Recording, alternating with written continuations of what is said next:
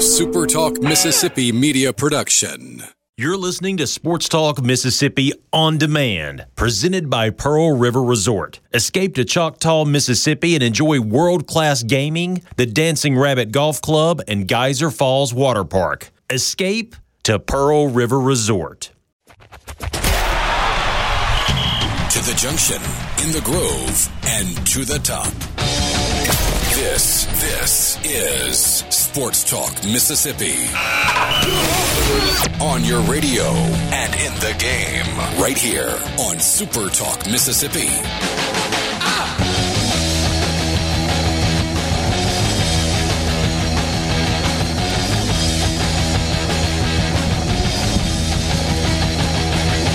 Tuesday afternoon, Sports Talk Mississippi. Streaming online, supertalk.fm. Richard Cross, Michael Borky, Brian Haydad, and Brian Scott Rippey. White Death did not arrive last night. Like there were small places that got little bits of snow and snow flurries, but not much that stick. But it is cold today. Borky, is it even cold in central Mississippi? Oh, it's freezing. We did get, it wasn't snow last night, but as you can imagine, I was up basically every hour of the night with a crying baby, and we had frozen precipitation of some kind. Like, you could hear it, and it was only for like a half an hour. Yeah. But it was basically just falling ice. But, yeah, it's according to my phone, it's 37 out today, but it feels colder. Hey, Dad, did you get the sled out this morning? Nah, none of that here in Starkville. Just cold weather. Yeah. It sleeted, like ice and sleeted on me from Nashville to about Jackson, Tennessee last night. So instead of being able to just kind of jump on the interstate and open it up and roll, it was like 64, 65 on the interstate, and my windshield wipers kind of froze over, and so did okay, I'm going highly technical terms.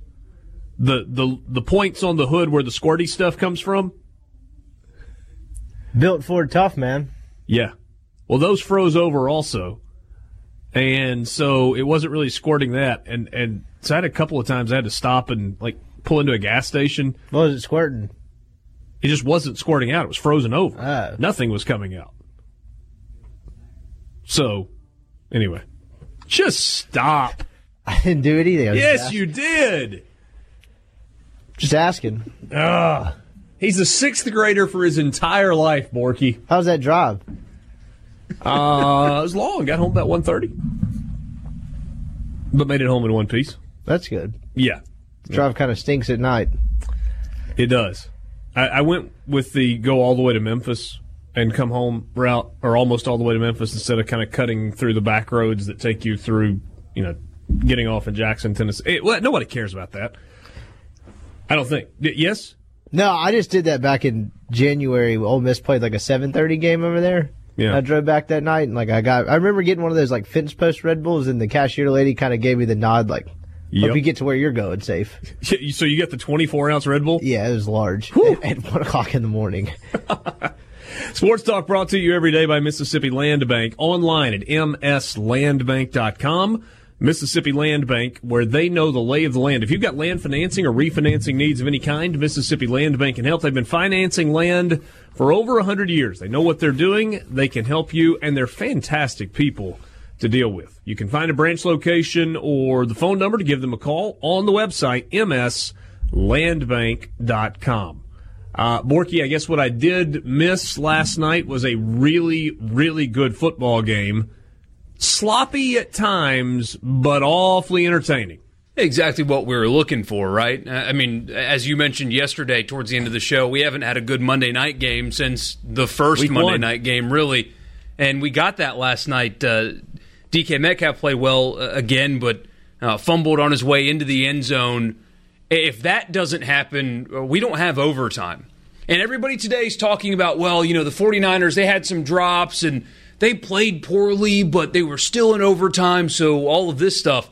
If DK doesn't fumble, the game never gets to overtime to begin with. So both teams made mistakes, and that was just two really good football teams going at it at the end.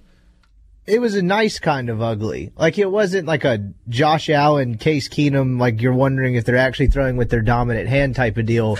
Like, there were some bad throws and stuff, but the defenses were actually making plays. Like, taking the football away from Garoppolo and then the Metcalf thing, like, that was a hell of a play by, I forget who stripped it from him. So, like, it was two good defenses and two quarterbacks that seemed to struggle maybe a little bit, or offenses as a whole struggled a little bit against him. It was still fun to watch through the ugliness. Jadeveon Clowney is really, really good at football. I hope you're sitting down for that. When he wants to be. Yeah. He does check out sometimes. DJ Jones had a big sack last night. You kind of forget he's out there, but he's still plugging the middle for San Francisco. Then my roommate actually said that. He said, "Is that DJ Jones?" I was like, "Yeah, I think so." Yeah, I read an article about him about a week ago, and you've got some stars with Bosa on that defense, and they're so good, and he does not play a position that lends itself to stats, and it doesn't really lend itself to being a household name. But he's been an anchor in the middle of that defensive line, and has been really one of the nice surprises. He's from South Carolina, Borky, and he comes from a barbecue family. His dad is like pitmaster at the family barbecue restaurant. Nice. And DJ has not missed many meals, I don't think. I remember talking to him about that a little bit when he was at Ole Miss. He was a really neat guy. Then he hurt his he was kind of a one-hit wonder. Like, he had that really absurd play, and then he injured his groin and was just, like, done by midway through the first quarter. Talking about last night? Yeah, I think he played 2 drives and then got hurt, which kind of sucked. And just kind of blew up the middle of the offensive line on the play where he got the sack? Yeah, he embarrassed the center. I mean, that really was kind of something to watch. Because in live action, you couldn't really see it, and then you're like, how did Russell Wilson take 3 steps and go down? Like, normally you see that off the edge, and then you saw, like, the center just basically might as well not have been there. Yeah. Let's talk a little bit more about the Monday night game coming up in a few minutes. Hey, Dad, you were in Starkville last night. Mississippi State women's basketball gets a win. They win by 40-ish, but still not necessarily the cleanest game. Is that fair way to look at it? Yeah, very fair, and it's going to be that way. They're playing so many young players so far. I mean, there was one point you looked up, and there were 4 true freshmen on the court for Vic Schaefer, and you know him, that's not the most comforting thing in the world for him. But by and large, State was in control the whole game. Chloe Bibby looks good coming back from injury. Jessica Carter looks like she's going to be able to fill in, through 2 games, obviously, but she's getting the points and the rebounds you would have expected from Tierra McCowan a season ago. So far, so good for this team. What was the news yesterday, the player for Mississippi State that was transferring out? Breamber Scott, and that's something that had been rumored to be happening for a few weeks, that she just made it official. Just at the end of the day, she just basically got recruited over, and she had lost her spot in the rotation, and she wanted to go somewhere else and play. She was a fairly important player at times a year ago, wasn't she? Yeah, she was, especially once Bibby went down, she saw her minutes go up a little bit. But with this freshman class coming in, and I got to see my first real look at them last night, the minutes just aren't there for her. I mean, even a player like Andrew Espinoza-Hunter, who was a big player for MSU last year, she's on the bench now. So they've added so much talent, and that's what happens in elite programs, and that's what Mississippi State women's basketball is right now. That some players are just going to have to leave the program if they want to find the playing time they want. Just a random women's basketball nugget. Did you guys see the news from the weekend? The Oregon women's basketball team, led by Sabrina Ionescu, you may remember her from a year ago. She was really good. They beat the USA national team. Yeah. And not like the U18 version or some scrub version, but like a really good version of the USA women's national team. Dumb question here, but if the players playing for Oregon are not playing for the U.S. national team, shouldn't they in other instances be playing for the U.S. national team? Just send to Oregon. They will be moving forward, right? I would think so, especially the Sabrina, I can't pronounce her last name. Ionescu. Yeah, thank you. Yeah, they will eventually at some point, but that team they are an odds-on favorite to win the national title. If they don't win it, it will be a disappointment for them. So what's wrong with UConn now? They're the still Arena good. Dynasty over? Nah, they're still good, but that Oregon team is the best team in the country right now. In some ways it was, there is more importance that has been placed on women's basketball, and more programs have decided they care about it. And there's some really good coaches out there who have been able to challenge in recruiting. And I think that's leveled the playing field. For the longest time it was Tennessee, and then UConn came along and kind of took over as the dominant team in women's college basketball. But then you had Baylor, and you had Notre Dame, and now Oregon, and obviously Mississippi State has risen to that level. South Carolina. And is there anybody I'm leaving out? South Carolina. Oh, yeah, South Carolina with Dawn Staley. Yeah, they'll be really good this year, too. So, I mean, do you agree that that's kind of what has happened, hey, Dad? There's definitely more parity in women's college basketball. And look at last night, Notre Dame loses to Tennessee. Tennessee trying to get back to where they were. They had a big win last night, so. Yeah. Probably all the women's college basketball news for you this afternoon. If something pops up, we will bring it to you. A little more on last night's game and a whole bunch coming up with you. We'll talk some men's college basketball with Richard Williams to start the 4 o'clock hour. Luke Johnson will join us here in about 20 minutes or so. Talk some Southern Miss with him after a dominating performance for the Golden Eagles on Saturday against UAB, and a whole lot more. Sports Talk Mississippi in the Renaissance Bank studio. Renaissance Bank, understanding you. Pretty good slate of college football games coming up this weekend. We'll look at the early lines for some of the games in the SEC and in the top 25. College football playoff rankings round 2 get released tonight. Anybody want to take a guess? Hey, Dad, what's your guess? 1 through 4. LSU, Ohio State. Clemson, yeah. I was trying to think if they wanted Clemson. I could somehow see Alabama being put ahead of them, but I'm going to say Alabama's at 4th. You think Bama stays at 4? Yeah. Borky? I, too, think Alabama stays at 4, even though I think it's a big mistake, and you can make an argument for Georgia being ahead of Alabama right now, and I guess we'll save this for later, but here's a bit of a hot take for your Tuesday. I don't see a reason why Minnesota should not be ahead of Alabama right now. Okay. You in agreement, Rip? Yeah. But, let's see. So, wait, it would go LSU, Ohio State in some order, then Clemson, then Alabama? Right. I mean, that's kind of what a lot of people are thinking. But that would be a hollow 4th spot because they would eventually get squeezed out because there'd be a week where a couple of teams behind them would play, a couple of them would win, and they wouldn't be playing. That would be the first week of December. Would they, though? I mean, that's the question, right? It kind of depends on who and what. Right. If Georgia beats LSU or a one-loss Oklahoma wins their conference or whatever, they're probably jumping them. Georgia would, but would LSU then fall below Alabama, or would they stay in front of them? I think you'd have to stay in front of them. They won head-to-head in Tuscaloosa. Probably depends on what the Georgia-LSU game looked like. Maybe. I don't see Alabama getting in, but could be wrong. Yeah, I agree with that. Alabama's in if it was today, but since it's not, they're probably going to end up getting shuffled out. Looks like Will Muschamp is staying put in Columbia. He apparently has the support of some people that really, really matter.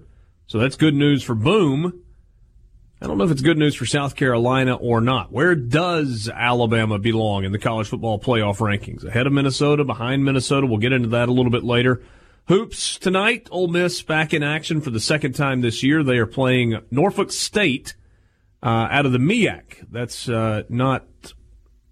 Norfolk from Virginia. And that is at 6:30 tonight at the Pavilion. Mississippi State hoops on the docket. Richard Williams will join us for the first time this college basketball season. I've always enjoyed our chats with him. We'll get a little bit more into the NFL from last night. I told you Luke Johnson's joining us and a whole lot more. So, thoughts? I know we talked kind of at a high level about that ball game last night. Let's start and make it semi-local. DK Metcalf, better in the NFL than you thought, not as good in the NFL as you thought, or exactly what you thought he was going to be? probably what you thought he was going to be, what I thought he was going to be anyway, because they use him the exact right way. We make jokes about the 3-cone drill and stuff all the time, but he was never going to be a Hollywood Brown type receiver where he's running those kind of routes. He went to a perfect place for him. A great deep ball quarterback, a really competent, good offensive scheme, and they used his skill set perfectly. He's faster than everybody else on the field, and he's bigger than everybody else on the field, so use him that way. So it's not surprising at all because he's 6'6", 230, and is faster than everybody else. I mean, why would that not work?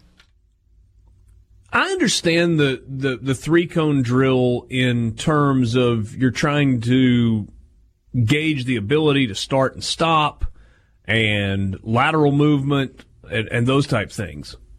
But let's think about what you're asking a big wide receiver to do. You're asking him to run slants where he's going to give a stick move to get off of press coverage at the line and then try to use his body to shield the defender to go toward the middle of the field. You're going to have him run out routes, which, I mean, even if you're not the best lateral mover ever, that's like the first difficult route that a receiver is taught. And it can be run in different ways, but basically it's 11 yards back to 9 or 12 back to 10 or 15 back to 13. And all you got to do is, if you know where you're stopping, plant hard and get a little bit of separation. And the guys that are really good at it use their hands to get a little extra separation. And quarterbacks are in the NFL, especially a guy like Russell Wilson, so good the ball is there as you're coming out of the cut. It's not like you've got to get a lot of separation. Go routes, post corner routes. Why are those things? Why was it difficult for so many people to look at DK Metcalf and say, you know what, I think he can be good at this level at a lot of these things? Tom Luginbill on March 5th. Everybody falling in love with DK Metcalf needs to watch the film. Just because you are a physical freak does not mean you are a great player. He's been marginally productive. He's a straight line player. 67 career receptions, ? He threw in a couple of nice hashtags. Hashtag watch the tape. Hashtag Mike Mamula. This is before my time.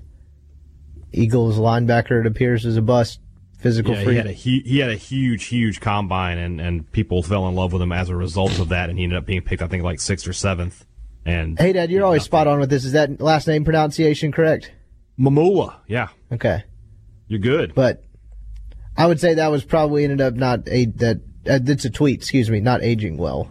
Has Freezing Cold Takes grabbed that one? I don't think so. But I just remember seeing it, so I searched it. They'll get on it eventually, but it's... How much is the perception of Metcalf sort of, or his pre-draft perception, maybe tainted by what Laquan Treadwell did not become in the NFL? Maybe a little, but I think they're such different players. I think it was probably more so his injury history and really just not being on the field that much. Because as bad as that tweet was, Luginbill did have a point. He wasn't really that productive in college. He was when he was on the field. If you had said who's going to be the better pro last year, I would have put all my money on A.J. Brown. And not that A.J. Brown's not having a decent rookie season, but having a really good rookie year. Yeah, I was of the opinion that if one of them was going to be a bust, it was going to be Metcalf. Who do you think has the better long-term career? You got to get Brown out of Tennessee with their current structure. But he's productive there, even through it all. Right. I just like where Metcalf is more than I do where Brown is, if that makes sense. A.J. Brown has 27 catches for 446 yards, 3 touchdowns. He's averaging 16.5 yards per catch on the season. That's pretty good numbers for a rookie. With Marcus Mariota and Ryan Tannehill throwing in the ball. And DK Metcalf has 6 touchdowns on the year, I believe. I don't think he got one last night. He got close. He did. He has 35 catches for 595 yards. He is averaging 17 yards per catch and has 5 touchdowns. Pretty similar numbers for those two guys. And they couldn't score in the red zone last year at Ole Miss. Or, excuse me, they were not given the opportunity to score in the red zone last year at Ole Miss. Hey, Dad, when you hear that, do you just chuckle? Yes. Because I mean, I feel like that's almost the reaction at this point from Ole Miss fans, because if chuckling is not what you do, then you're looking for a wall and hoping that there's not a stud behind the spot that you choose to ram your head through or punch. Think about it. DK Metcalf has 5 NFL touchdowns as a rookie. A.J. Brown has 3 NFL touchdowns as a rookie. They are both on pace to get close to 1,000 yards receiving as rookies. You also had DeMarcus Lodge. You also had Elijah Moore, who's the leading receiver on this year's Ole Miss team. You also had Dawson Knox, who is the starting tight end for the Buffalo Bills, and a 1,000-yard rusher in the backfield, and a first-round draft pick at left tackle, and another NFL offensive lineman, and a veteran center who's now probably selling insurance or something, but was kind of your prototypical SEC offensive lineman that's really good. And Braylon Sanders. And Braylon Sanders! And most importantly, you had a pretty good QB. Yeah, Tomu had some. And a good quarterback! But they scored a bunch of points against Illinois State! No, they got a bunch of yards. Whatever. You didn't read the graphics. I mean, the rundown for this show is 3 sheets of paper. How is the college playbook only 1? It's a good point. Borky for offensive coordinator. Just putting that out there. Yeah, Borky types in Courier bold 16 font. Was the font? Is that what you're telling me? It was a small font. It's a small font. There's a lot of play. I mean, look, I have said over and over, I really liked Phil Longo. Like, he and I got along. And I thought that there were some things and some concepts to what they did. But when you say all of those things out loud, you go, damn it! You might. I didn't. And if you're on the other side, you just sit back and laugh. That's about right. Luke Johnson joins us next. Farm Bureau phone line. Sports Talk Mississippi with you, streaming online at supertalk.fm. Let's go to the Farm Bureau phone line. Check out favrates.com and go with the home team. That home team is Mississippi Farm Bureau. Again, check out the website, favrates.com. Go there, enter your zip code, click on Get a Quote. Gives you the opportunity to get a quote on home insurance or auto insurance, or you can combine the two and save. You'll be dealing with local agents, people that you already know, a Mississippi company who has been taking care of Mississippians for a really, really, really long time. That's why we call them the home team, Mississippi Farm Bureau. Luke Johnson on the Farm Bureau phone line. Southern Miss didn't really even need an offense on Saturday. The defense just kind of took care of business, and with the defensive score, they could have won, 6-2? Yeah, I just wanted to check on you, though.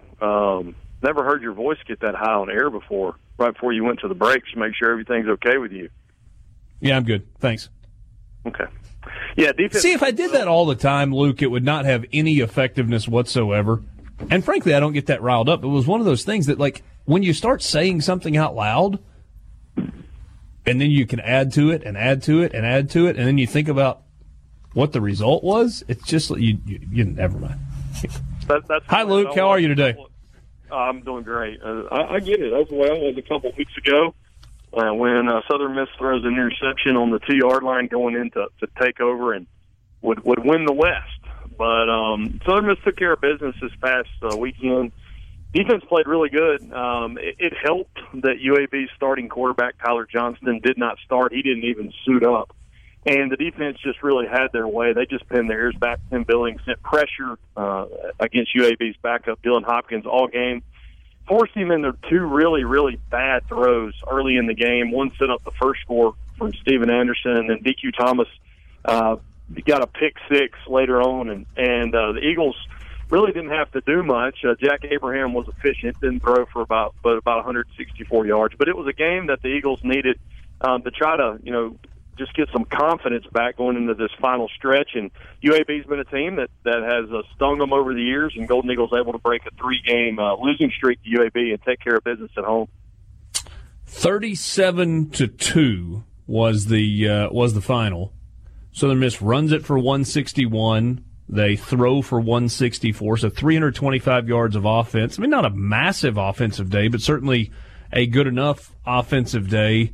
And maybe more importantly, get to 6-3 overall and 4-1 in the conference. And there's not much margin of error because of the Louisiana Tech loss and what they're doing. But it kind of continues to give you a chance down the stretch. It does. Louisiana Tech's got a big game. They go to Marshall this coming Friday night.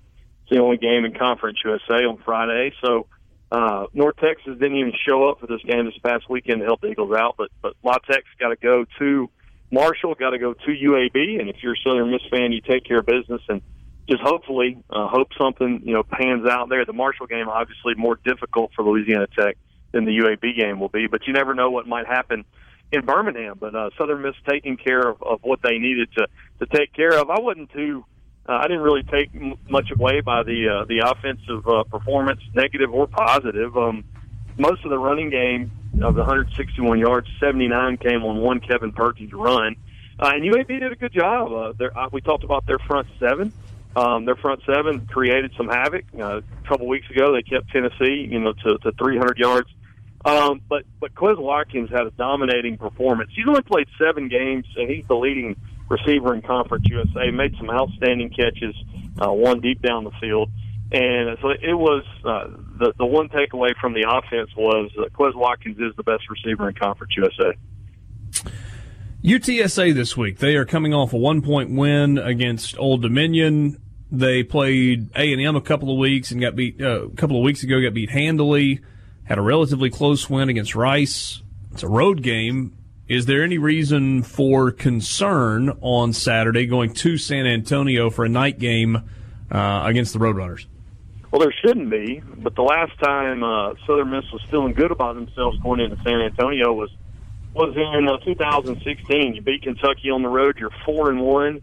You go out to the Alamo Dome and you get it handled to you. It was 28-0 at the end of the first quarter. Southern Miss got scalded that day, 55-32. So, Frank Wilson coached on the Southern Miss staff under Larry Fedora.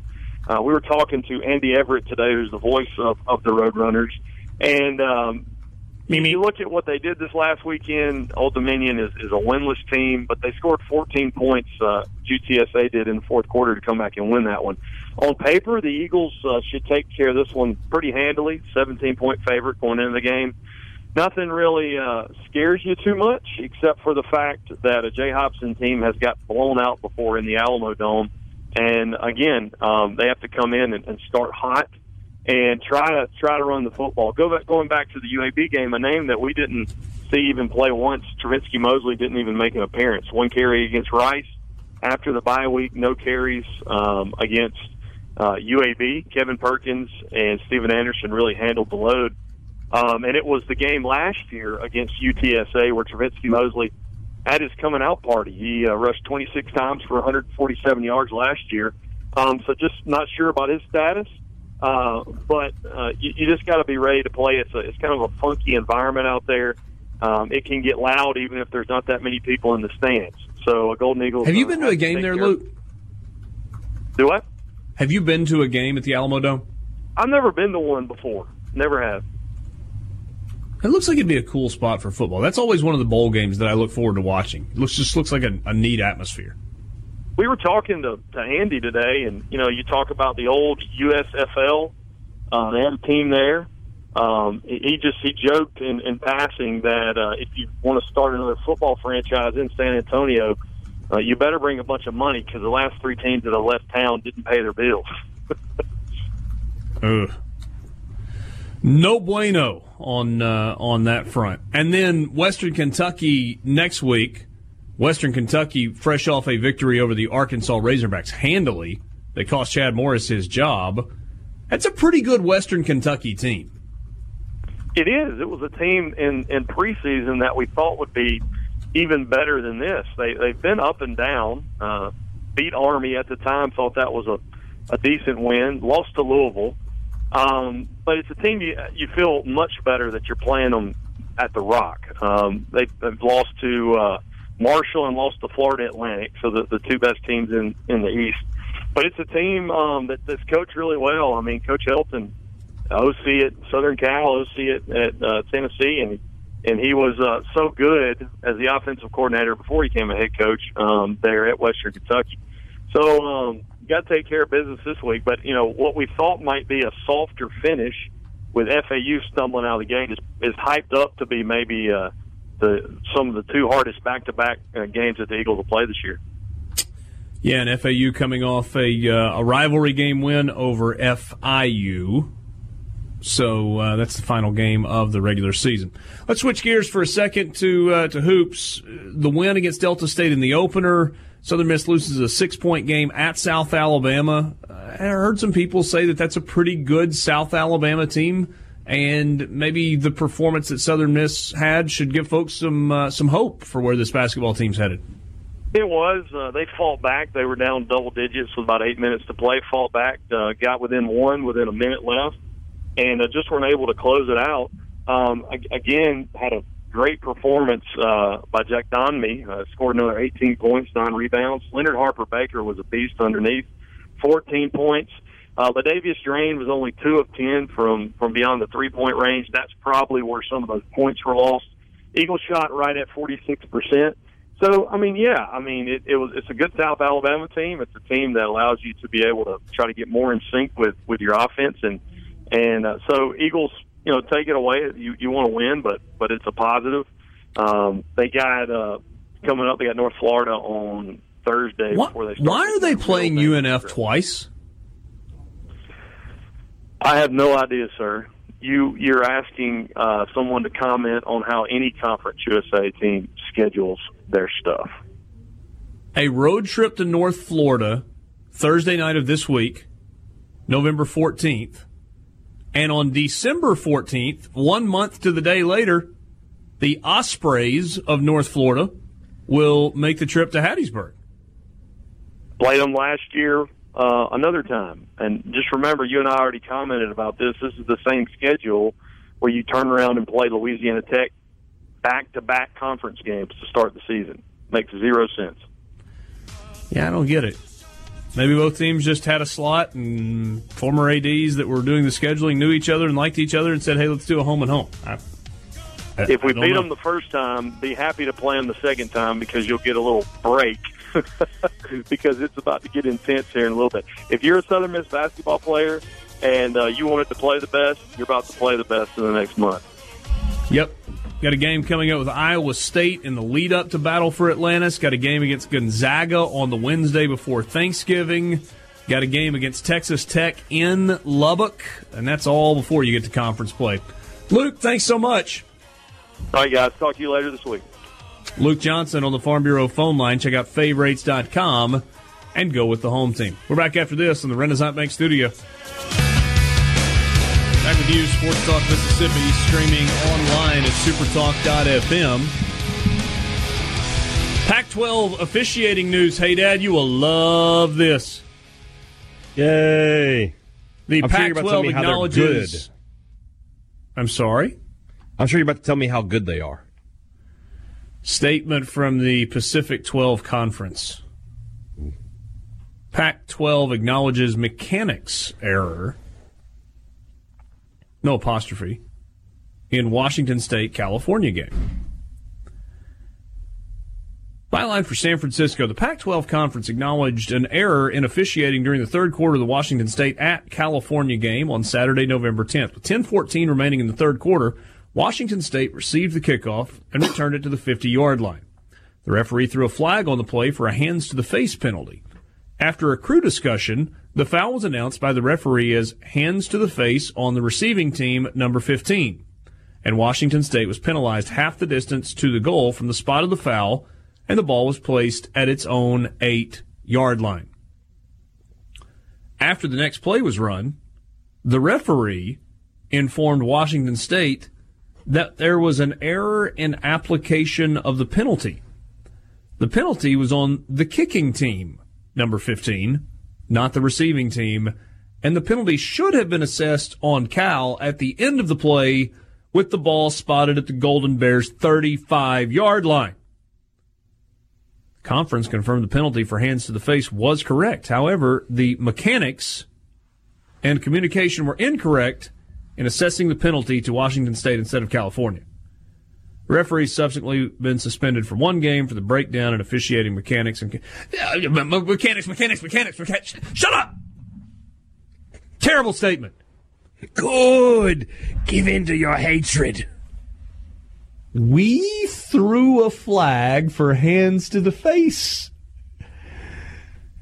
The penalty was on Cal, but we announced that it was on Wazoo. And instead of Wazoo getting the ball at the Cal 35, Wazoo got the ball at their own 8. You had a coin flip snafu last night, too. A 57-yard mechanics error. Why did they go kicking and receiving team? Wouldn't it be easier to just pick, hey, fouls on Cal? How did nobody from Washington recognize that it shouldn't have been on might trigger them? You know, no, nobody wants to be called out like that, Rippy. Have a little class. Well, they do it when they say the number of the player. They say the number of the player. They announce the team name when they call timeouts. Timeout, Mississippi State. That's their second charge timeout. Yeah, sometimes sometimes they have the right number. You never know. But why do they do that but not on penalties? Like timeout east sideline. I don't understand it. Yeah, it really doesn't make sense. Why do they not? I mean, at least you could use like jersey colors, or would that be racially insensitive? It could be. It depends. The white team. God, Richard, what year is it? Yeah. Or just do blue or gold. Well, I mean, say you got Vandy wearing black jerseys at home, playing against a team wearing their white jerseys on the road. Now you've got what are we doing? Fouls here? on blacks and fouls on whites, and as long as it's not Iowa, you'd be okay. Bomani Jones is triggered. I'm sorry. Maybe the refs could just be better at their job. I don't know. Just spitballing here.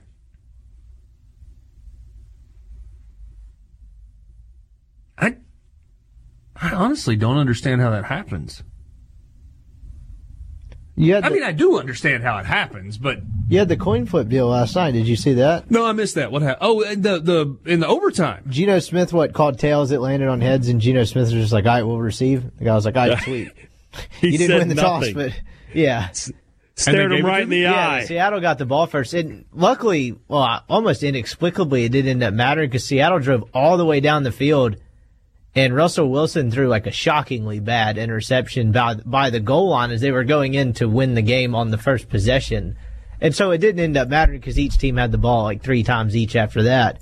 And wasn't the deal the referee called out in the air and the umpire recorded in his notebook the outcome of what it should have been? Oh, I don't know about that, but he very clearly said tails. It landed on heads, and then they gave him the choice of what he wanted to do. So Geno Smith couldn't lose last night. Was there no protestation from? It didn't seem like anyone on the San Francisco side noticed it in real time. Yeah, if there wasn't a microphone right there, nobody would have been the wiser. But that's happened before. I remember there's some famous clip of Jerome Bettis, I believe, against the Lions and something. It's the other way around, though. He called correctly, and they said he didn't call correctly. I want a scandal like this in a college football game where I'm on the sidelines because I always go out to midfield for the coin toss. I'm watching it. And if they tried to pull a fast one, I'd be like, whoa, hold on a second now. That's not what happened. Switch out the coins and do a same-sided coin. That would really. Well, they start out with a coin. I mean, unless you've got a referee acting as a magician. I didn't stop them last night. Yeah. Isn't that kind of the point of the captains being out there is to pay attention to what's going on? Well, now it's become more about who didn't shake whose hand. Hour in the book, Sports Talk Mississippi with you in the Renaissance Bank studio, streaming online at supertalk.fm. 4 o'clock hour is next. One of my favorite things about college basketball season is the conversations that we get to have on Sports Talk Mississippi with this guy who has always been generous with his time, Let's go to the Farm Bureau phone line. Check out favorites.com and go with the home team, joined by Richard Williams, who is the color analyst on the Mississippi State Basketball Radio Network. Former Bulldogs head coach, led them to a Final Four, and he is on your radio right now. Richard, what's up? It's cold down here in Madison. I don't know how it is where you are. I saw you on TV last night, so I'm not sure where you're located, but it's cold here in Madison. I am back in Oxford. I drove home after the game last night, and it sleeted on me from Nashville to about Jackson.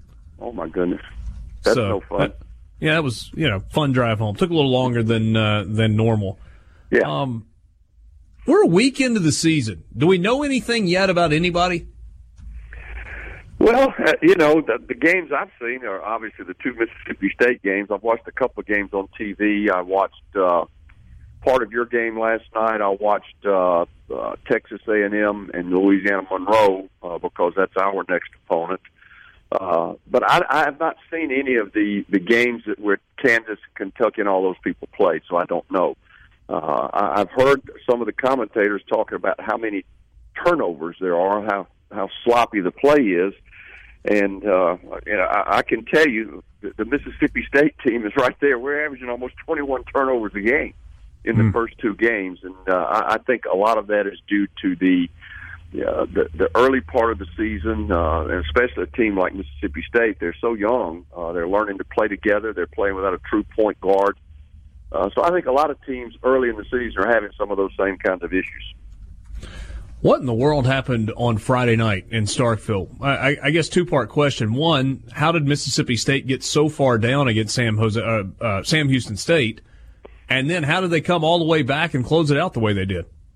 Well, they got behind because Sam Houston State had a really good defensive game plan. They played half-court defense, so they would pick up right at mid-court line, and Tyson Carter and Iverson Molinar were trying to play the point. Neither one of them are true point guards. And they would make Mississippi State start their offense so far away from the goal, they never could really get into any kind of consistent half-court offensive set. So what they were having to do was just try to drive the ball. And the Sam Houston State team was so well coached on when the ball was being driven into a gap, that next defender was getting off and helping so quickly they were making them throw the ball to the next receiver. They weren't letting the Mississippi State players drive the ball all the way to the basket. Because if you watch any film on Mississippi State, that's one of their strengths, their ability to drive it to the basket and finish at the rim. So Sam Houston State was making them pitch the ball. When they did get it inside to Reggie Perry, and he would turn it over trying to score against two or three people. Reggie had 7 turnovers in the game. It was a very frustrating first half for him. And so with 13 minutes to go in the game, Mississippi State was down by 18 because they just couldn't get any kind of offense going. I think they ended up with 23 or 24 turnovers.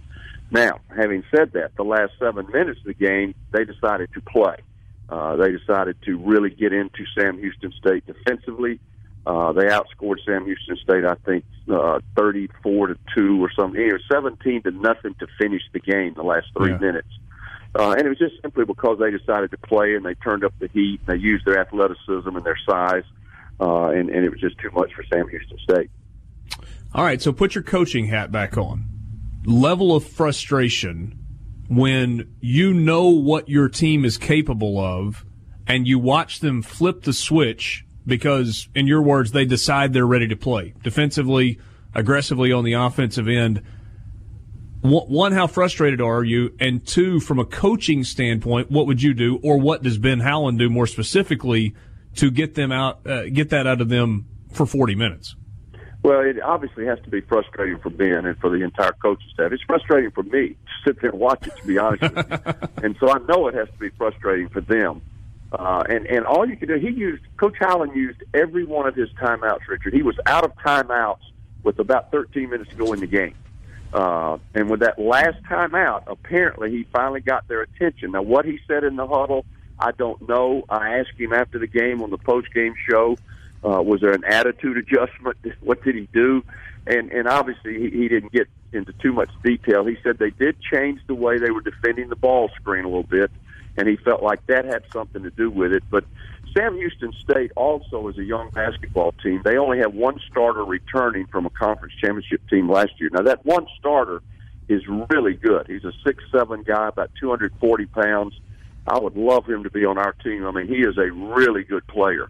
But the rest of the guys are young. They're junior college transfers. And when Mississippi State turned up that defensive pressure, they just kind of went to pieces, and they didn't even get a field goal attempt, I think, the last 3 minutes of the game. So whatever Coach Allen said to ease his frustrations and to get his point across in that last time out, it worked. Richard Williams on your radio color analyst for Mississippi State basketball. Bulldogs have got a pretty challenging schedule on the horizon.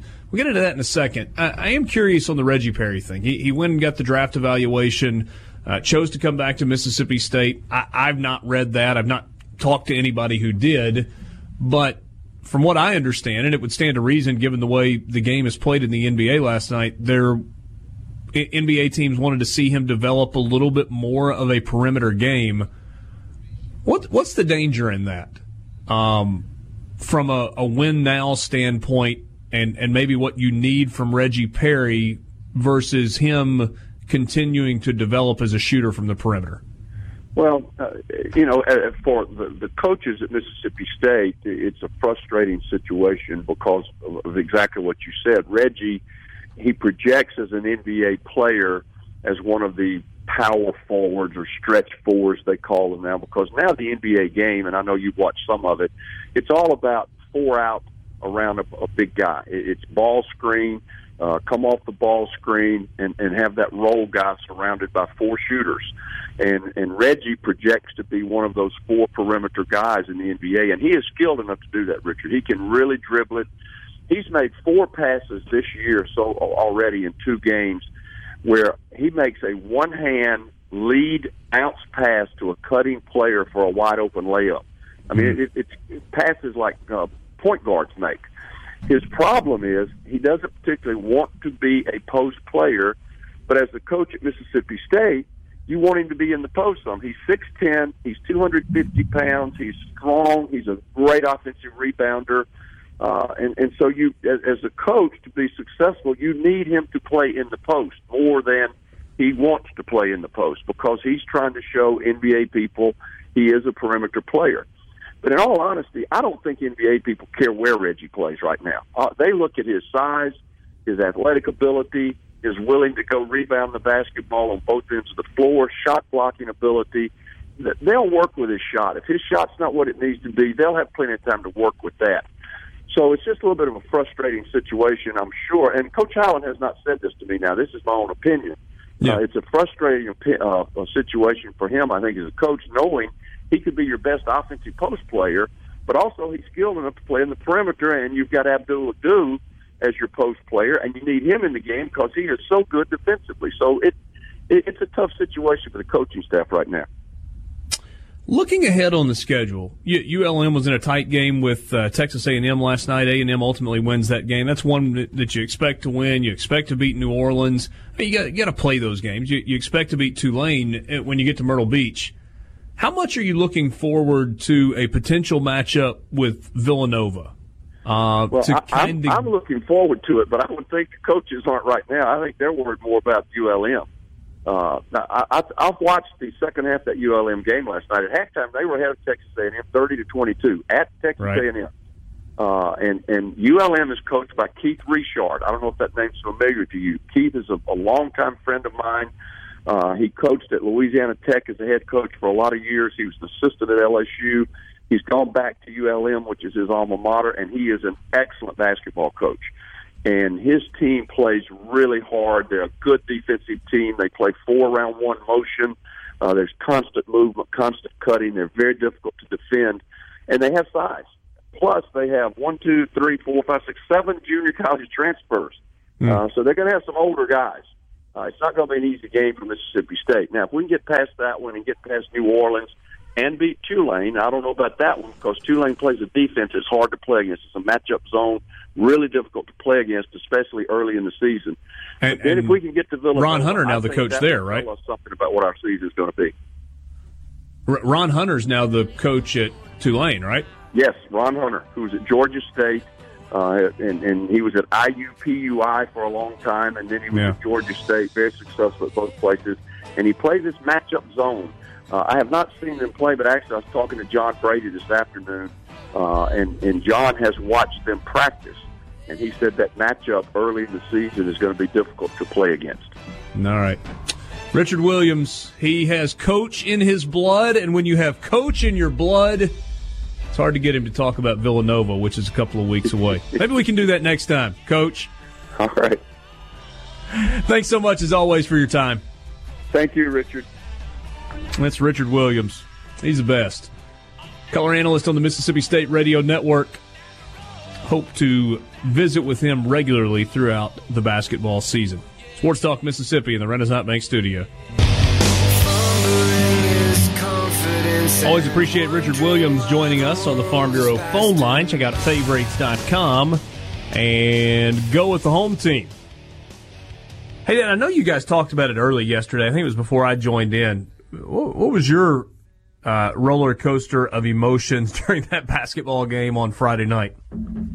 It was really not much of a roller coaster. For the first 34, 35 minutes, I was just, hey, they're going to lose, and they're playing poorly, and this is not going to be a good start to the season. And for a team that's desperately trying to get fans into the arena, this is not going to be a way to do that. And then it just sort of turned around real quick, and like sort of what Coach was just saying, not that they played particularly well, but they found enough to win, and it was enough, but they've got to start playing better than that. These slow starts have just become like a trademark under Howland the past year or so. They find a way to dig themselves a hole, but then they are usually able to dig themselves out of it. When they get into conference play, though, those if you're losing by 17 to Sam Houston State, when you play teams like Kentucky and Florida and Tennessee, those are going to be 25, 26-point holes, if not worse. And those are going to be those you're probably not coming out of. Next game for Mississippi State, Thursday night at home in Starkville, 6 o'clock tip-off against ULM. So that's coming up on Thursday. Ole Miss has got a home game tonight, playing their second game of the year. They are meeting Norfolk State, the Spartans out of the MEAC conference. Beat Alabama in the NIT last year. They did. You're absolutely right. And it was a really big win for them, 80-79 in overtime. That was that was probably already the end of Avery Johnson anyway, but if there was any doubt, Norfolk State removed it. Arguably the biggest win in their program's history, Norfolk State's. No disrespect intended here. I don't know that we've got strength of schedule numbers yet, but my guess is if we did, Norfolk State would be near the bottom. They opened with a 41-point win over Greensboro College. It's not going to help the net. They followed it up with a 40-point win over Penn State Wilkes Bar Fair. I always mess it up. I don't know what that is, but they're probably not going to look back on that one in March and look at it as a resume builder. The game tonight in Oxford, and then they return home for a game later this week against the Apprentice School. What? Is that like Trump University? The Fighting Yofides. I'm just reading their schedule. The Apprentice. No, I get it. Their next two games are against teams you've heard of, Bradley and Northwestern, as part of the Fort Myers tip-off tournament. Northwestern, fresh off a loss to a school that just in their first year of being a basketball program. Merrimack. I saw that last week. Yeah. What was it? Merrimack. Yeah, that's exactly what it was. And the only reason I remember that is for Civil War puns. They play Caldwell? My mom's maiden name. Man, the Apprentice School, this is a roller coaster of a description. The Apprentice School is I need to know more. Go. It's a 4 or 5 year apprenticeship vocational school founded and operated by Newport News Shipbuilding and Dry Dock Company in Newport News in the United State of Virginia. The school trains students for careers in the shipbuilding industry. Hold on a second. Did you say in the United State of Virginia? That's what I'm reading. So I'm reading directly from P it. At the end of ship there, Borky. All joking 725 students. All joking. Does Sith run it? All joking aside, that does not seem like a school that would have athletics programs. Seriously. They play basketball there. And yet they do. So, Ole Miss and Norfolk State. Rebels will play Western Michigan on Friday night. That's a school I've heard of.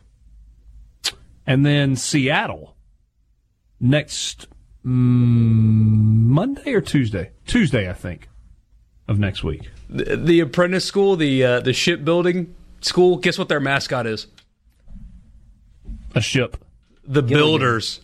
The Builders, yeah. There you go. Bob the Builder. What does he look like? Is it's it a land or muscular sea guy builder? with a hard hat on and a flannel shirt and blue jeans. Any So fins? it's Bob the Builder. Is his name Bob? Borky, Please tell me that it is. Borky, you don't know about Bob the Builder yet. I know about Bob the Builder. Oh, You'll know more soon.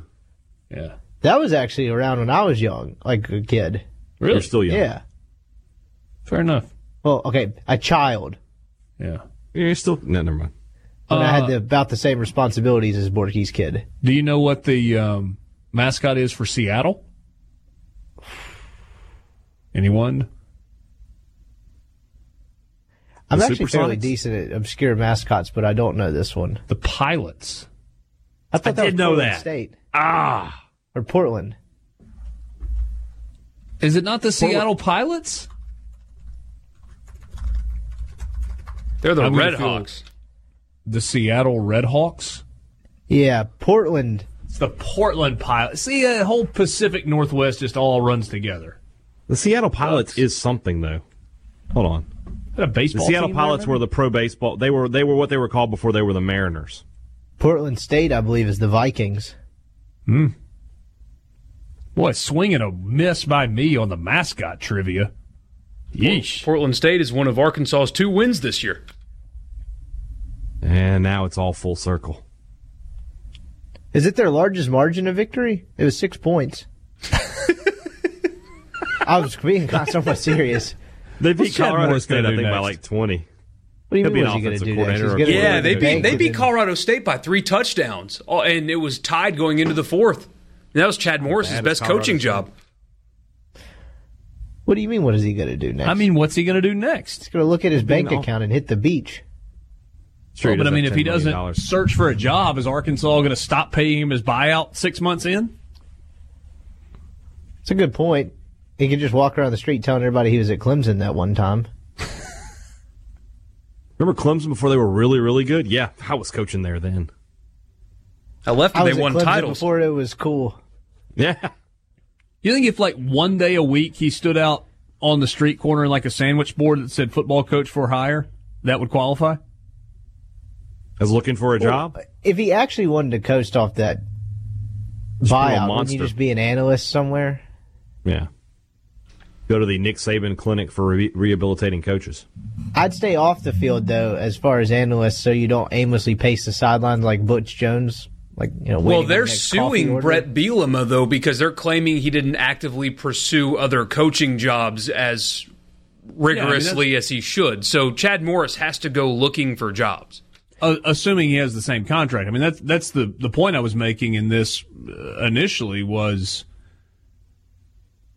can he just go to the beach for a year if he wants to? You know what kind of got You can go to buried the in beach that- and still get your agent to make calls, right? What kind of got buried in that remember Michael Bennett kind of mysteriously got cut from the Patriots like they do, or traded, I guess, the Cowboys? He had a philosophical disagreement with the defensive line coach. Guess who the defensive line coach is? Brett Bielema. How do you think that conversation or argument started? I would have loved to have been on the fly on the wall for that one. Considering Michael Bennett, I would probably think that Bielema was in the right. That's just, process of elimination. Here's the thing, though. I mean, for all the flack that Brett Bielema has taken, Bill Belichick doesn't hire bums. He doesn't suffer fools lightly. He doesn't hire people that are bad coaches because people want to coach under him. They just become bad coaches after they leave. I mean, he went to 3 Rose Bowls, man. See, I think the Bielema failure might be an indictment on Arkansas more so than it is Bielema. I know it's the Big Ten's not the SEC, whatever. The guy went to 3 Rose Bowls. Yeah, Borky just nailed it. Because, we treat all these coaches the same once they fail now, but the bad ones failed 2 or 3 times. and then stopped getting opportunities. Bielema was a good head coach, and then he actually, like, Arkansas wasn't a complete disaster the whole time he was there. It just never really got over the hump, and, it didn't work out. But, like, his, I guess, batting average in terms of head coaching success is probably still good enough to get him another gig eventually, I would think. And the crazy thing is, I thought he was the perfect fit for Arkansas. Oh, I didn't. The philosophy that we're going to out Alabama, which at the time we're going to No. I mean personality. Personality I can get behind, but I didn't think from a coaching standpoint he was a good fit. In a world of like weird SEC offenses now, his was actually kind of, I don't want to say refreshing because I'm going to sound like old man, like old school football, but they were kind of interesting to watch when they had competent quarterback play. In his 5 years there, he went to 3 bowl games, won 8 games one year. His first year they were bad. His last year they were bad. 3-9, 7-6, 8-5, 7-6, 4-8. They would take Texas that Bowl, for the next 5 Liberty years Bowl, right now. Belk Bowl. Who can forget that Belk Bowl where Jeremy Sprinkle was arrested for stealing from Belk? Forgot about that. I forgot about that. While Great holding moments a in college football $400 history. gift card. Yes, he was on the shopping spree and he didn't have enough to get a belt or something, so he's like, "I'll just take that." It's called hiding in plain sight. Learn about it. It's smart very business. Well. More coming up with you, Renaissance Make Studio. So, hoops tonight, SEC teams. The Evansville. Anybody know their mascot? Ooh, The Aces. Evansville. Damn. I'm sorry, what was that, That hey, Dad? got me. The Aces. What kind of aces? Purple. Purple? Purple Aces. The Evansville Purple Aces are What's at a Kentucky purple tonight. ace? Ace, it's purple. Missouri Nailed it. is at Xavier. That's an easy one. Citadel, or the Citadel if you prefer, is at Georgia. Are they the Bulldogs? That's not right. That is right. They are. It Yes, is right. they are. Auburn at South Alabama. North Texas at Arkansas. Mason Jones scored 32 in the season opener for Arkansas. They won by about 700 against Rice to start the year. And Murray State is at Tennessee. The Evansville-Kentucky game and the Murray State-Tennessee game are both on SEC Network tonight if you want to watch that, or maybe you want to watch this one. From the Moda Center in Portland, Oregon. Oregon, number 14 in the country. Memphis, number 13 in the country. And Penny says James Wiseman's going to play. I don't think this is going to work out well for them. I appreciate, I guess, the ballsy nature of it, but I don't think this is going to work. It feels reckless, doesn't it? I mean, everything about it. Doing it. If you admit to doing it, if you admit to the $11,000 for moving expenses. He gave the university $1 million to build a Hall of Fame.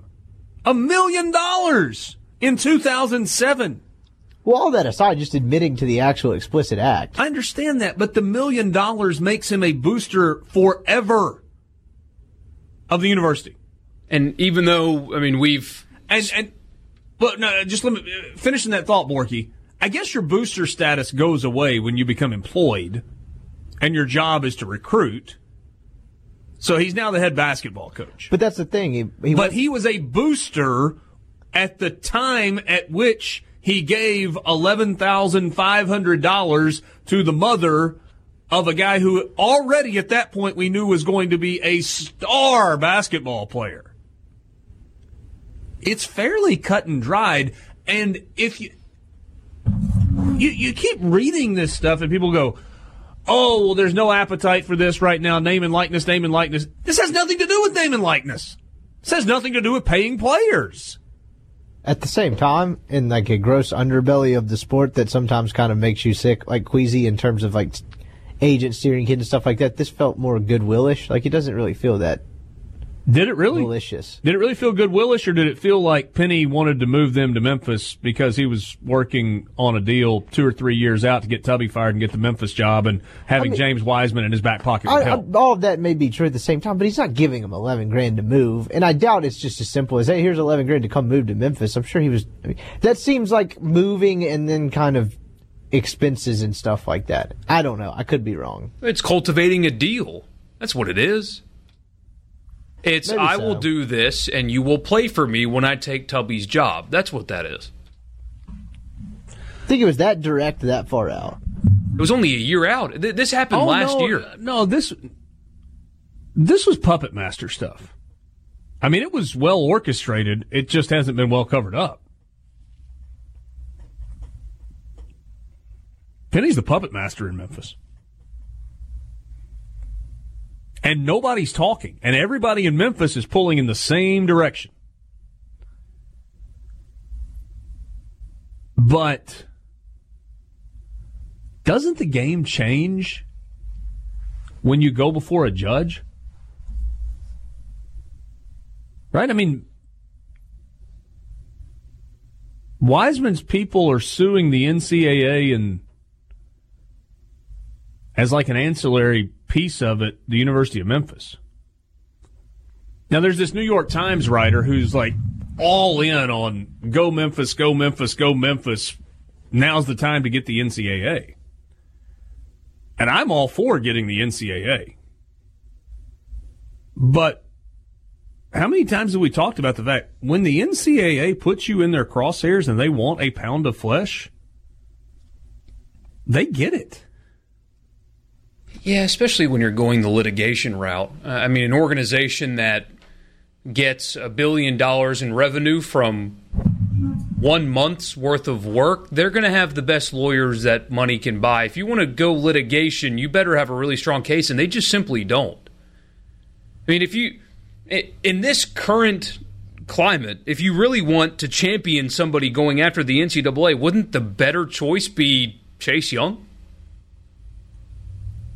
Yeah, probably so. Kid took a personal loan, and the person that gave it to him, you know, how he's in his life is probably a little sketchy because he came into his life when he was a high-profile recruit, so that makes you kind of wonder, but took a personal loan to fly his girlfriend and his family to watch him play in the Fiesta Bowl, and they have documentation. It was the Fiesta Bowl, I thought. Was it? I thought everybody said the Rose Bowl. Either way, to whatever, fly out west to go play in a big bowl game. And apparently they have documentation that shows that he paid the loan back. Him sitting games, that's what you need to, this is why the NCAA is bad, champion that. Not I agree. A basketball coach paying $11,000 to move a family to Memphis as he orchestrated a plot to take the coaching job. This just doesn't seem like the NCAA is bad story to go with. Stance, though? What about Memphis' stance here? They're just going all in on this deal. Excuse me. All in on this deal. And they're going to go try and win it all. And fine, we'll get the trophy. You can take the trophy back. You can take the banner down. We've been there, done that. We're going to go try and win it all. And we're going to have a blast doing it. And then you try and convince everybody that didn't actually happen. My only thing is how... If the NCAA pursues this, and let's say it takes some time, and maybe James Wiseman does play all the way through, if Memphis goes with the middle finger in your face attitude the whole way on this thing, and knowingly, systematically, from the university president, legal representation, athletics director, head coach, staff, support staff on down, works to actively go against the NCAA, how bad will the penalties be? I mean, you're mortgaging your future on this. And you're not talking about probation. NCAA loves to bring up the past history thing, because remember they had that bizarre deal in Ole Miss's, was it when they final punishment or whatever, they cited behaviors dating back 2 and 3 decades? Yeah, like that? Billy Brewer stuff. Well, Calipari existed in Memphis. Derrick Rose existed. They've already vacated a Final Four. Does that qualify as like, what was the ridiculous on the repeat offender status? Is that what that's called? Did I make that up? I guess. Right. But I mean, if this is what Memphis digs in on, they better win, because if the NCAA wins, they will decimate that program. Penny will get a multi-year show cause. Athletics director, can you give the AD a show cause? I don't know if you can or not. And the athletic director is just a puppet of the president right now. I mean, David Rudd's calling the shots on this deal, the president at the University of Memphis. But they are absolutely all in. And I love that the line that the local media keeps parroting is, in a time when there's so much excitement surrounding the University of Memphis, a nationally relevant football team. We just had game day a couple of weeks ago. Everybody's excited and moving in the same direction, and then the big bad NCAA wants to come in and shut it all down. I've seen a lot of Memphis fans don't deserve this. Right. Not low-key at all. No. Where's this thing end, hey, Dad? With Memphis, at the very least, not in the NCAA tournament this year, and probably not for a year after that, at least. Does that happen this year, though, because of how quickly things move? I think because Memphis of how is sort of quickly forcing things don't that. move. No, I'm thinking that Memphis is sort of forcing the NCAA's hand. They're gonna have to. If you're just going to push back at the NCAA, that they can push harder. And why does the NCAA just not send a formal letter of inquiry and open an investigation and then take as much time as they want to go through everything? It's true. I've seen that before. You can meet at plenty of McDonald's in Memphis, is Mike Sheridan. I would go to Gus's Fried Chicken. That's just me, though. Does the expense account cover that? I would hope so. I mean, the NCAA has enough money. What was the University Avenue one? Isn't that right? Here? I think so. The McDonald's here? Allegedly. Well, you know there are two here. I didn't know if it's that or Jackson. I'm pretty sure it's University, allegedly. Sports Talk Mississippi with you, streaming online at supertalk.fm in the Renaissance Bank studio. It's going to be interesting to see where this thing plays out. I think that's an interesting game tonight with Oregon and Memphis. 8 o'clock on ESPN. Back with you, Sports Talk Mississippi, streaming online at supertalk.fm. Richard Cross, Michael Borky, Brian Haydad, and Brian Scott Rippey. Bunch of college basketball tonight. Some in the SEC, some in the top 25. It is time for the Pearl River Resort pick of the day, brought to you by the Sportsbook at Timeout Lounge at the Golden Moon Casino in Philadelphia. So if we go to top 25 basketball action tonight, Kentucky's a big favorite at home against Evansville, 25-point favorite. Xavier, a 5-point favorite at home against Missouri. Auburn, a 7-point favorite on the road against South Alabama. Oregon is a 4-point favorite in Portland against Memphis tonight. That's part of the PK Invitational, the Phil Knight Invitational. I don't know enough about Oregon at this point to feel comfortable on that one way or the other. What about Utah? You like that? I don't see that Utah is. I like what Auburn has done to start the year.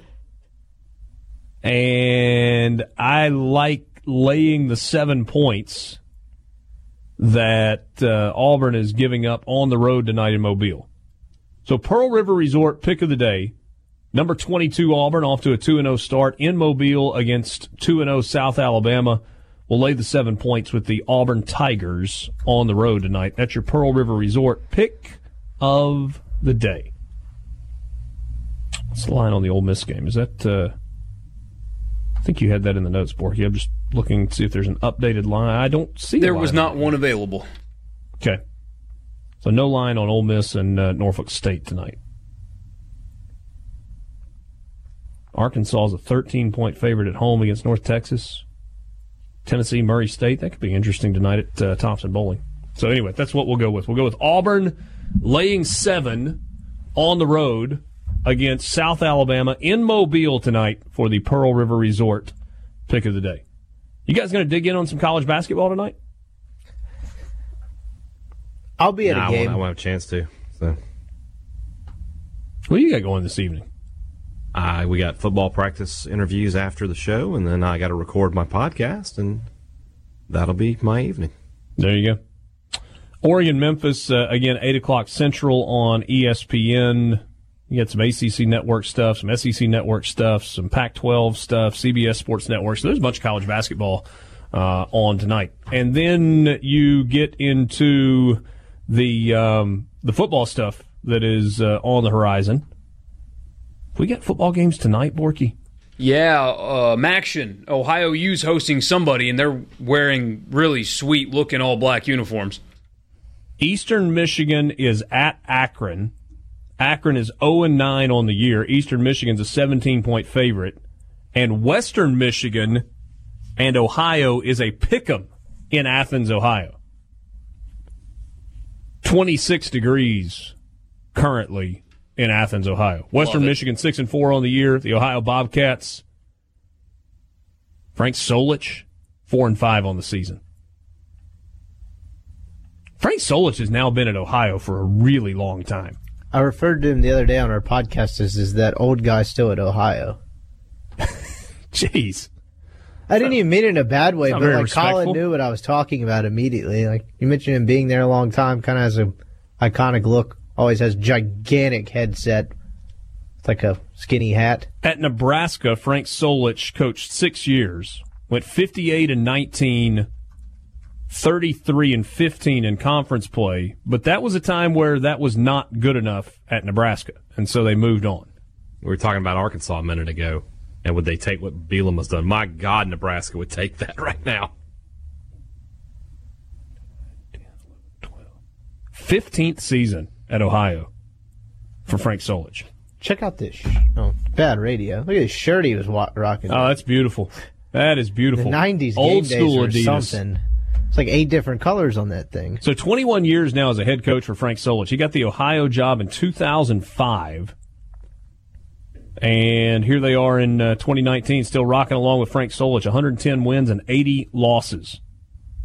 Some of the guys that coached under Frank Solich who have gone on to be head coaches: Craig Bowl, North Dakota State, and then Wyoming, currently at Wyoming. Scott Frost, Turner Gill, Buffalo, Kansas, and most recently at Liberty. Derek Mason coached under Frank Solich. So did Bo Pelini, currently at Youngstown State. Fighting Penguins. And Carl Pelini, who had a short run at Florida Atlantic, a 2-year stint at FAU, and then a 1-year stint at Bowling Green.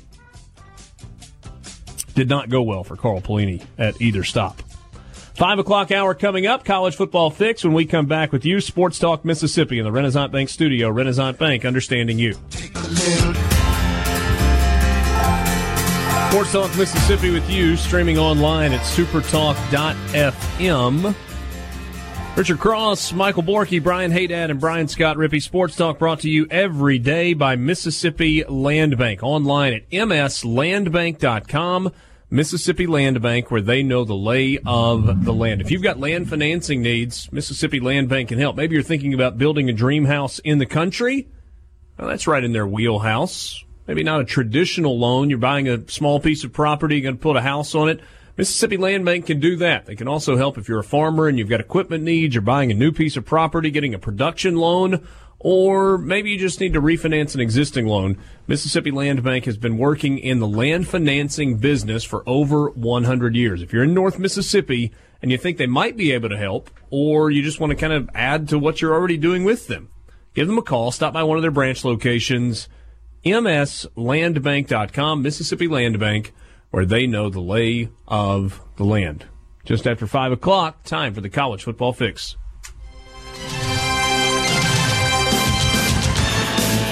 College Football Fix is driven by Ford and your local Mississippi Ford dealers. Log on to buyfordnow.com and find out why the best-selling trucks are built Ford tough. You can test drive one today. 42 consecutive years that F-Series has been the best-selling truck in America. Good savings on the 2019 models that are still on the lot of your local Mississippi Ford dealer. So kind of the first peek at lines for the games coming up this weekend. We'll obviously visit with Lee Sterling on Thursday and Bruce Marshall on Friday. Lee had that big 50-unit play last week. Borky, you were tracking that close. Or Rippy, you were tracking that closely. How'd it turn out? He won, didn't he? He did. Went into the Illinois Michigan State. Mm-hmm. Turned out to be an outright winner. He had to be sweating that for a while, though. Oh, yeah, it was 28-3. Yeah. So that's probably bad news for Mark D'Antonio. Yeah, and he's gotten the vote of confidence, right? Well, then you have the news that came out today that basically he sent his quarterback back into the game without having him go through concussion protocol. Just said, "Oh, yeah, I'm good, coach," and they just sent him back in. And then after the game, a reporter asked him, if you have a message to Michigan State fans and alumni who are a little disappointed with the direction of the program, what would you say to your fans? And his response was, "No comment. Next question." I'm sure it'll be fine. Yeah. Yeah. It's not hard to see the wheels coming off sometimes, is it? No, sometimes it's right there in plain sight. Yeah, and it's only a matter of when the vehicle actually runs off into a ditch. Yeah, it's when, if not if. Alabama, 21-point favorite at Mississippi State. What do you think? Initial thoughts, early thoughts. I think Alabama will cover that with ease. Okay. Man, no big game hangover? You think it's an angry team and that matters? Well, I think regardless of that, I see Mississippi State and the way they performed against good defenses through the Joe Moorhead era, and I don't see them getting much more than maybe 10 points. I certainly think Alabama, who hasn't scored less than 35 all year, will get more than that. So it's a pretty easy mathematical equation for me. Fishy line alert. Fishy line alert. Florida is only a 7.5-point favorite at Missouri. Well, last year, you'll remember Drew Lock and them went down there after a really bad loss to, I think, maybe Kentucky. No, not Kentucky at home. It was someone else. Was it Tennessee?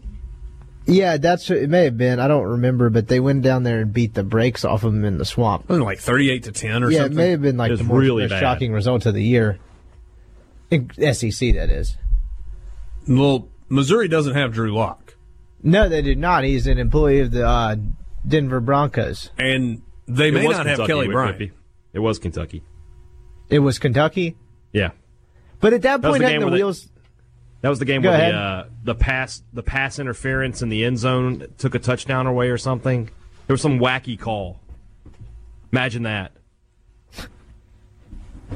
Does that line though not look? I mean, I understand talking about history and whatever, but just given the way those teams have played, I mean, Florida's coming off a 59-0 win over Vanderbilt at home. Who beat Missouri? Missouri is in a tailspin. This is one to stay away from, Richard. That line means somebody knows something. Don't be surprised. How many games has Missouri won? They're 5-4, I think. But they were 5 over. Weren't they 5-1? Yeah. No, they were 5-1 when they beat Ole Miss. West Virginia, Troy, South Carolina, Ole Miss. They have another non-conference win, like Missouri State or something. Ooh. Georgia's a 2.5-point favorite over Auburn. Did I read somewhere that line opened at like a touchdown or 9 or something like that and then just fell off the map?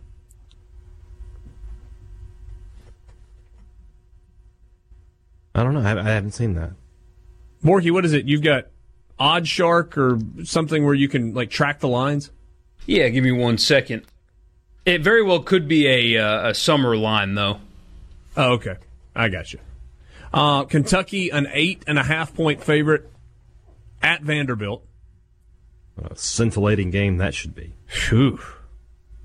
Over-under on passing yards in that game. If I gave you 250.5 combined.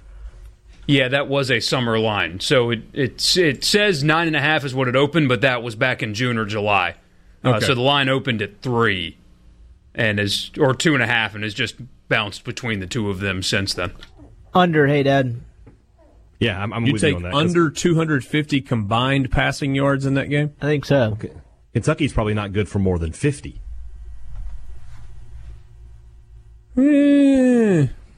I'd go over the 250. All right. It might open up Lynn Bowden a little bit. You want to put a friendly dollar on it? You want to do that, or do you want to do a dinner? See, there's a big gap between dinner and $1. I like going the trading places route, but we can do dinner. Need to put a higher risk on it, though. I feel pretty confident. I'll go under. Yeah, you're on. All right, so steak dinner. 300 would make it realistic. He set the line, not me, and then asked if I wanted to wager. I feel good at 250. All right, I'll take over 250 total passing yards in Kentucky. It's just dinner. All right, if you want to get a steak, if you win, that's fine. But I'm going to pick where we go if I win this time. We might get a steak. I'm just saying. I want to have that power. So the winner gets to pick the restaurant. That's right. Fair enough. All right. Fair enough. I'm pretty good at picking restaurants usually. You know, nothing against you, but I'm just saying. You never know. LSU 21-point favorite in Oxford against Ole Miss. Seems low. It really kind of does. But Brett Norsworthy and I were talking about this when we finished up the postgame show last Saturday night. He said, what do you think the line will be? And I said, 26 and a half. I mean, as improved as Ole Miss's secondary has looked over the last few weeks, this will be a whole nother animal. Like, honestly, kind of like Alabama-ish, and then Ole Miss moving the football at all on. I mean, Bo LSU? Nix threw for, 340? He threw for 340. Still, So the closest comparison obviously is Alabama's offense. Here's the one thing that I would say, and I'm not taking anything away from what Alabama did, because there were several over the top plays where it was just let it fly and go get it, and there's nobody back there to defend it. But a big part of Alabama's success was short passes, spinning out of tackles, and then racing to the house. If you tackle better, that number looks different. LSU actually has more of a downfield passing game than Alabama did. and that didn't. I mean, what was the kid's name? Devonta Smith. Yeah. He had like 5 catches for 400 yards at halftime. Something, and 17 touchdowns. That's correct. Give or take. South Carolina's getting 10.5 at Texas A&M. That feels That's a a lot little of off, points. too, doesn't it? Feels a little high, but you couldn't convince me to take Carolina. Oh, you think it feels high? I mean, 10.5. Probably because it's probably just because it's new, but that always feels like the strangest permanent East opponent. Yeah. Arkansas, Missouri makes sense. You're used to State, Kentucky, and Ole Miss, Vanderbilt, LSU, Florida. Like, just A&M, South Carolina is weird. Yeah. They're so far apart, too. But yeah, just for me, like, A&M is good, and South Carolina is bad, but I don't know if there's that wide a gulf. I could see South Carolina keeping it close. But they'll You think lose. South Carolina plays closer against A&M than Mississippi State did? Yes.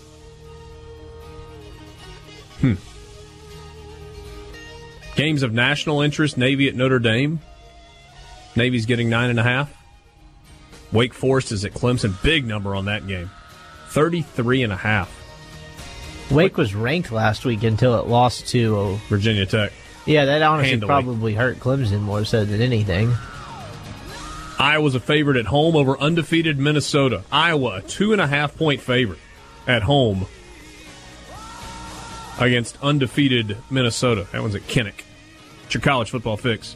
Got a question on the C Spire text line. The number is 601-879-4395. 601-879-4395.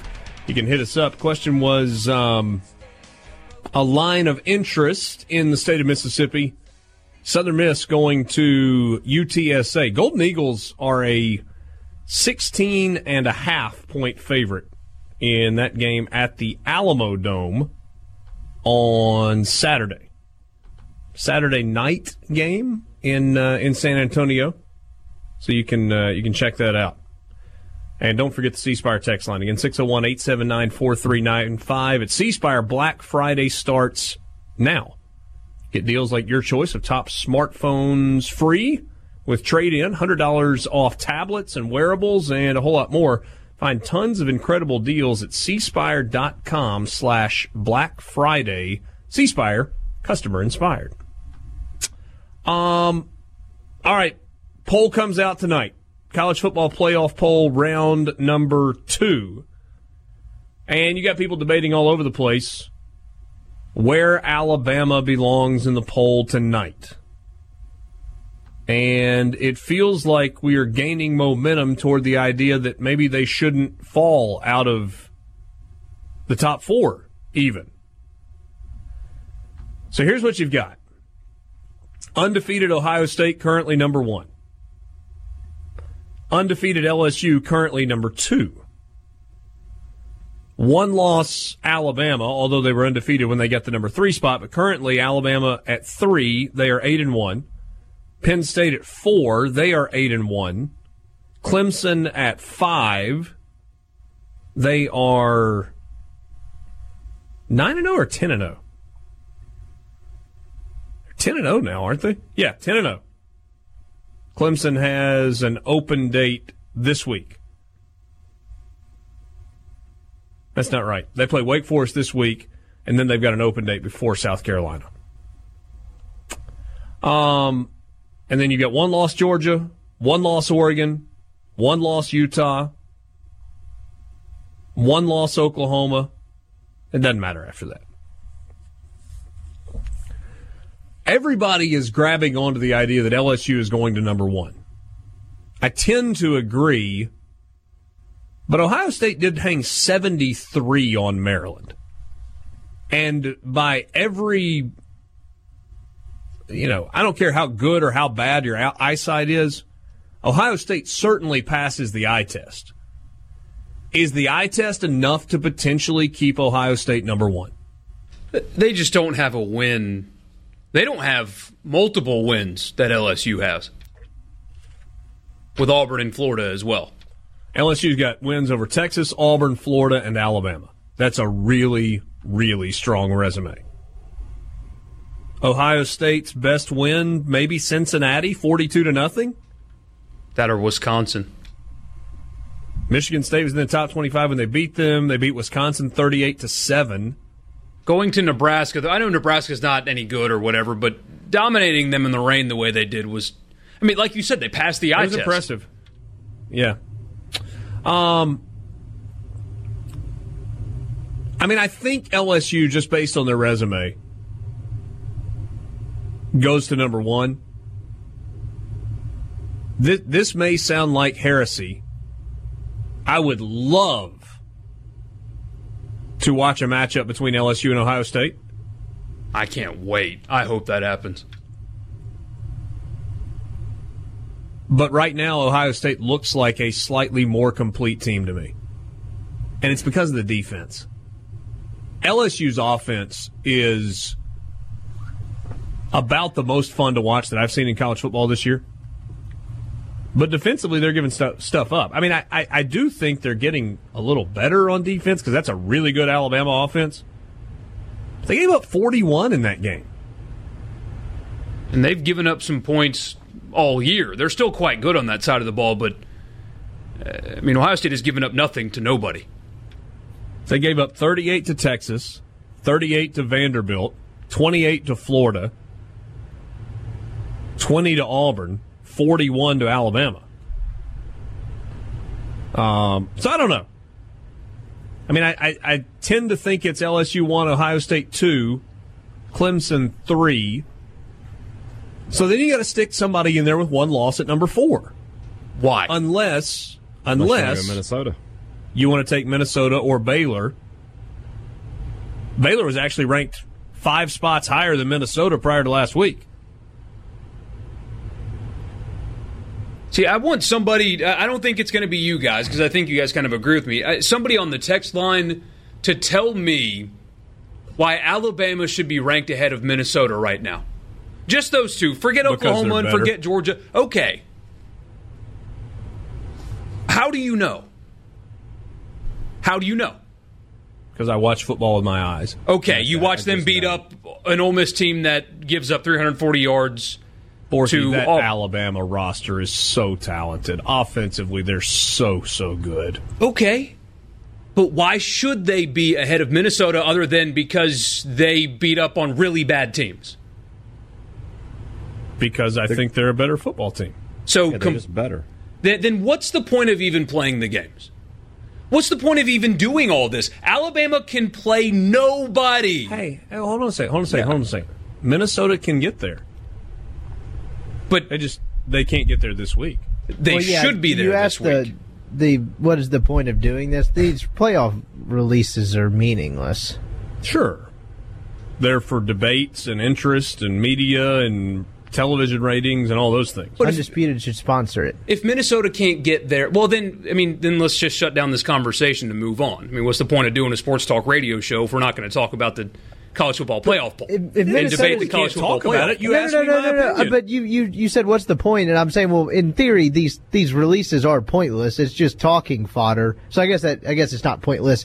That is the point, but there's really no substance behind it. Because if Minnesota wins all their games, they're going to be in the college football playoff. It's pretty easy. They are, but okay, Borky, you want to put Minnesota's schedule side by side with Alabama's? Yep. Minnesota has they have one win. Against the number 4 team in the country. Alabama's they beat Penn State by 5 at home this past Saturday. Mm-hmm. Yes. Alabama's resume staple is a loss.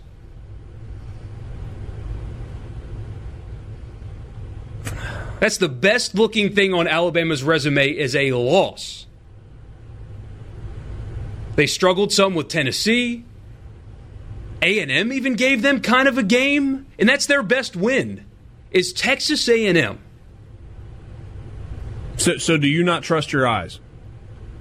I think if you put the two of them on the field that Alabama probably would win, but I don't know for sure because they haven't played anybody, and the only team they have played, they gave up 46 points to at home.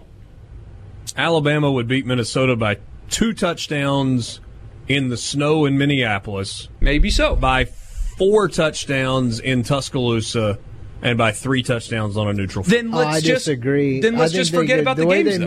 The way they move the ball in Penn State, they could definitely move the ball in Alabama's defense like that with relative ease. They have 2 NFL wide receivers. I mean, it's not like they're completely void of talent, but if we just know beyond a shadow of a doubt that Alabama is just better than Minnesota, then what's the point of even playing the games and having a resume? Then let's just skip everything we know or everything that happens on the field this year because there's no point of Minnesota even beating a top 5 team if it just doesn't matter because Alabama gets ahead of them because our eyes. Because my eyes told me that Alabama is ahead of them today. I didn't say they're not part of the college football playoff. I said today. Today, Minnesota's resume is better. That's another weird part about this dumb sport is there's not even really a real playoff. Like, if playoff would be in terms there'd be a qualification system to get in, not a bunch of dudes sitting in a room being like, we like these 4 teams. But as a result of that, you're getting these de facto playoff games that aren't playoff games. Remember Alabama-Georgia last year? De facto playoff game. Everyone probably thought Georgia was a better football team last year than Notre Dame, but they lost the playoff game before the actual playoff game, so therefore they're out. You're probably going to get a similar type of deal in the Big Ten championship game. So, like, you're all getting an equal shot. Just a couple of these games aren't labeled playoff games, and it creates this weird subjective dynamic because, it's not a real playoff because nothing in this sport can be done in a way that makes sense. But Borky, your argument that why are we even playing the games if you say Minnesota can't be there? I'm not saying Minnesota can't be there. I'm just saying I wouldn't have them there today. You asked me my opinion. Oh, yeah. We're so debating. If Minnesota beats Iowa on the road this week, they will not jump Alabama. Forward. No. Because winning games against good... And then they take care of business against Northwestern. And then they beat Wisconsin. And then they beat Ohio State in the Big Ten championship game. You're darn right they're in the playoff. Without question. And if you're talking about not just eye test, didn't I see this right? The opening line, Iowa was actually a favorite over Minnesota. Iowa is still a favorite. Okay. So, Vegas doesn't just use eyes either. So, I mean, there is some science. If we want to pick this. schedules apart, their first 3 wins were by a combined 13 points, by 7 over San Diego State, by 3 over Fresno, and by 3 over Georgia Southern. And then they beat top 5 Penn State. And then by 7 over a bad Purdue team. They've been much better since then. Back on Sports Talk Mississippi, Michael Borky and Brian Haydad with you for the rest of the way. Richard Cross and Rippey are off to the Pavilion. Ole Miss and Norfolk State tonight in basketball. Richard's on the call if you want to watch it.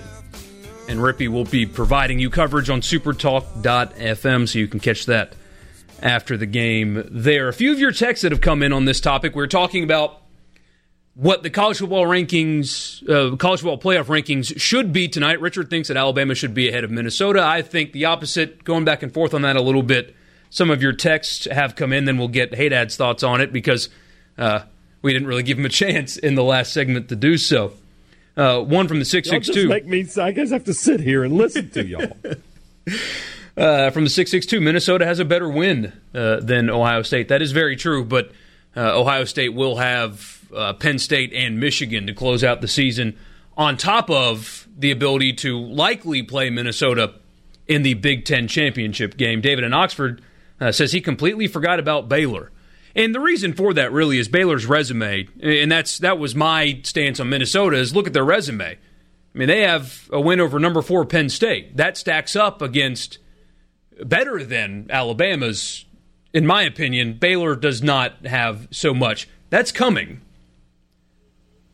They have Oklahoma this weekend. Is that right? Is it this weekend or next weekend? It's next weekend.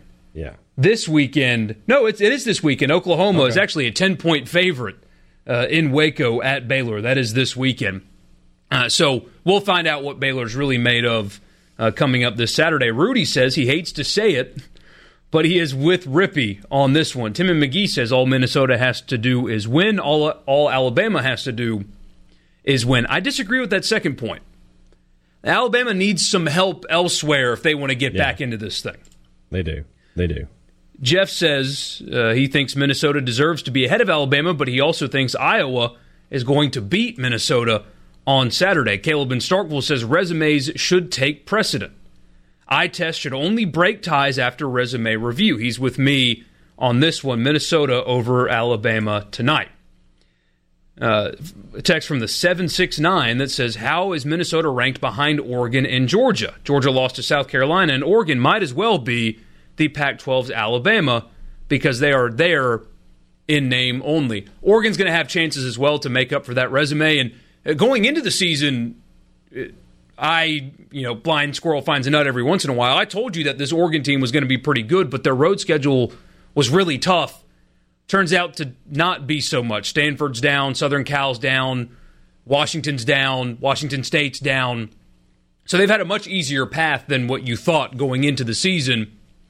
But Oregon basically is going to have to win out, including a win over Utah in the Pac-12 championship to make some noise. But I wouldn't count out Oregon or Utah, the winner of the Pac-12 with just one loss, getting in ahead over, say, an Alabama. And I'm with you about Georgia, and we'll bring you in now, Haydad, for this one real quick. You can make an argument that Georgia deserves to be ahead of Alabama right now because their loss is worse. I'll give you that. But their wins are better.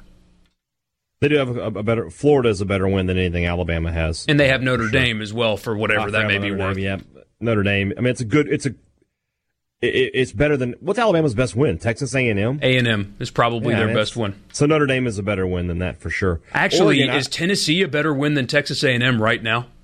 I think Texas A&M is still a better win. Probably so. That's a stretch on Tennessee having a good October against teams that they always should have beaten. I've said it a few times on this show now that if Oregon only loses one game and is left out, you will not see that will be the end of trying to schedule hard games. Because if they hadn't scheduled Auburn, if they had played just some other random Power 5 team or even a Group of 5 team, they would be undefeated in the playoff. So I think right now, honestly, the team that Alabama should fear the most is Oregon. Because I think of one-loss teams, Oregon, if they win the Pac-12 and at one loss, they're going to get in over Alabama. And then Oklahoma as well. I mean, let's say they beat Baylor this weekend and they win the Big 12. I mean, conference championships shouldn't be the end-all, be-all, but shouldn't they matter at least a little bit? They definitely should. They definitely should matter some. There's no question about that. Kevin in Smithville says, not rewarding wins is a problem. Why would big programs like Alabama schedule tougher games if they know they don't have to? Eye test should have no part in rankings. That last part I disagree with somewhat. I think that's how you should separate teams that have very similar and equal resumes if you have to, but I think wins should be rewarded. And even though, as Richard and Rippey both pointed out, I mean, look, tonight doesn't matter because in a few weeks all of this will probably work itself out anyway. Minnesota is going to have to play Ohio State at some point, so they will work that situation out. But if we're going to do rankings, if we're going to go through this process, you got to reward wins and resume to me. And right now, Minnesota's resume is more impressive than Alabama, so they should be ahead of them, but it will all work itself out. Somebody from the 662 says, look at the moon. I can't see it from here, hey, Dad. I don't know about you. I'm in an office. I'm in a studio right now, so I can't. There's no windows in here. There are 3 layers of walls between me and a window. I'll look at that on the way home. When I leave, I promise I'll take a look.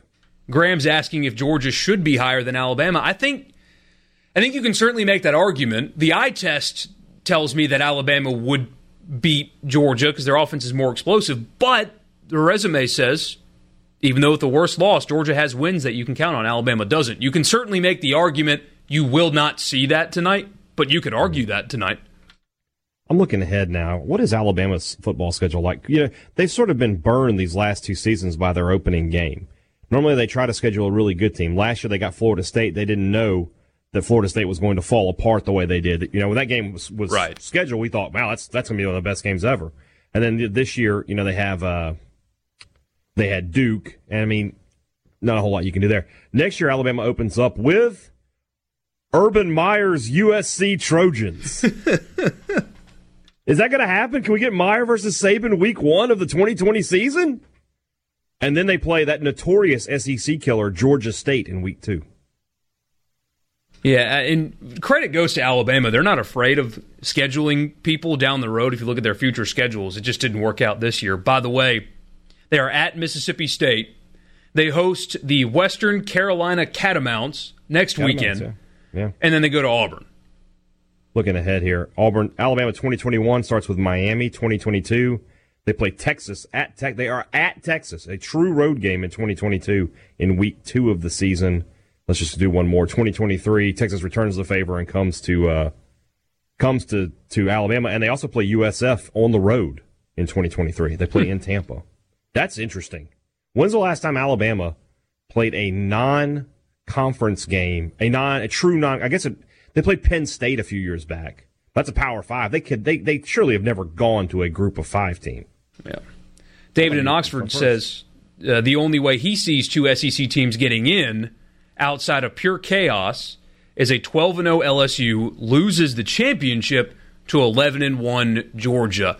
Yeah. And it's not far-fetched. It would need to be close, too. It would need to be a close loss. Yeah.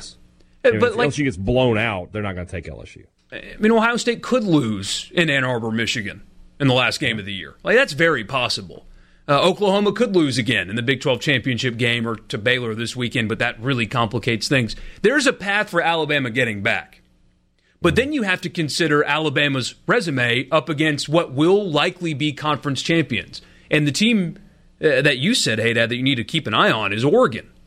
Because if Oregon beats Utah and wins the Pac-12, do you put an Alabama, a non-SEC champion Alabama with noticeably a weak resume, in ahead of a conference champion who will just have won a top 10 game in Oregon?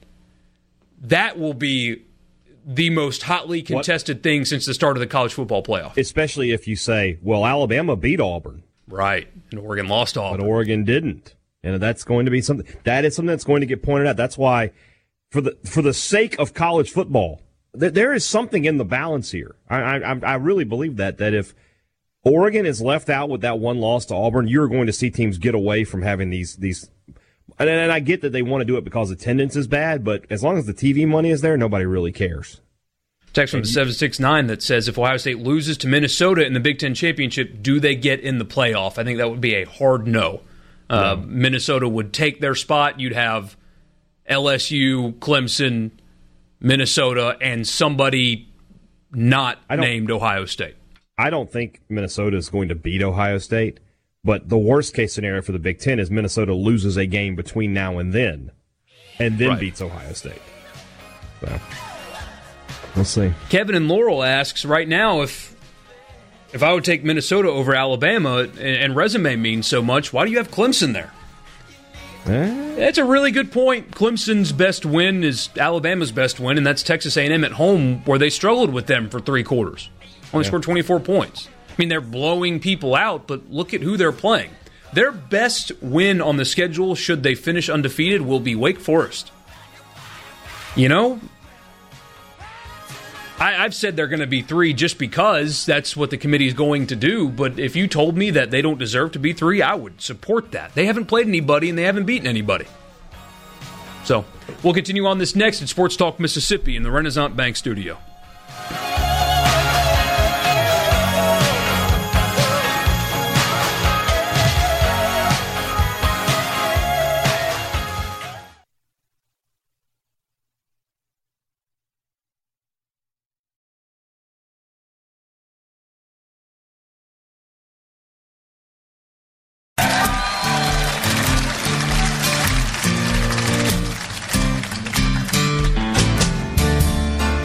Then there was one.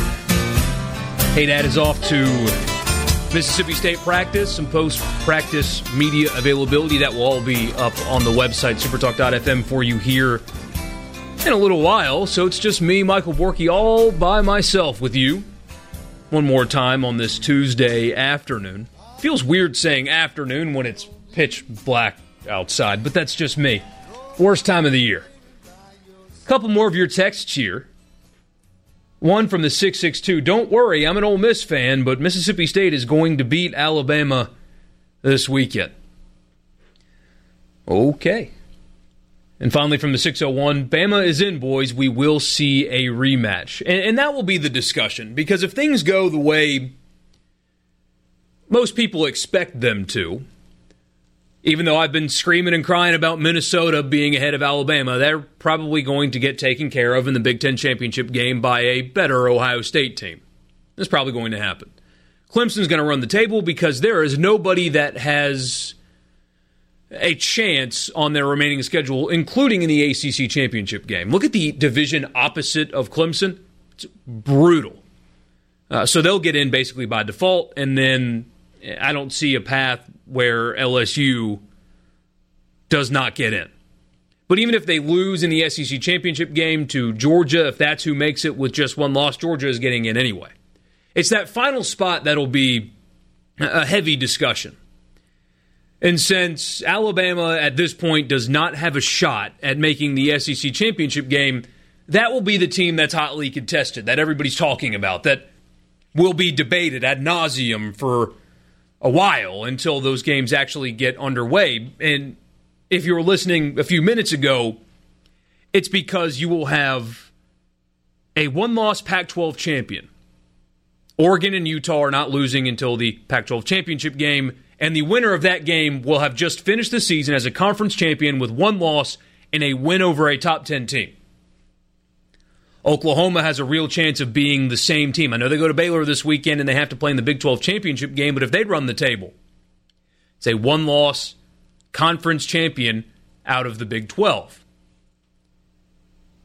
Even if your eyes tell you that Alabama is better than Oregon, I do not think that you can leave out Oregon, who won their conference coming off of a schedule and a resume that is objectively better than Alabama's, and their last win being of a top 10 variety. You cannot leave them out of the playoff in favor of a non-conference champion in Alabama with not a good resume. You know, we can talk about how the SEC is the best conference in the country, but in reality, the SEC below the top 4 is really, really, really bad. I mean, you've got coaches on the hot seat, you've got coaches getting fired all over the conference. It's not good below the top 4 in the SEC. It's just not. Alabama's most difficult game is the one that they lost. I don't know what you can do there. David in Oxford asked if Clemson has killed the ACC.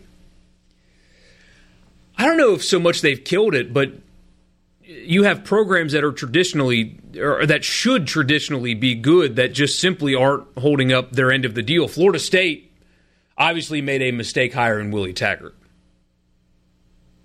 Florida State will resume their status as a power in that conference when they make a competent hire, and I think one is coming.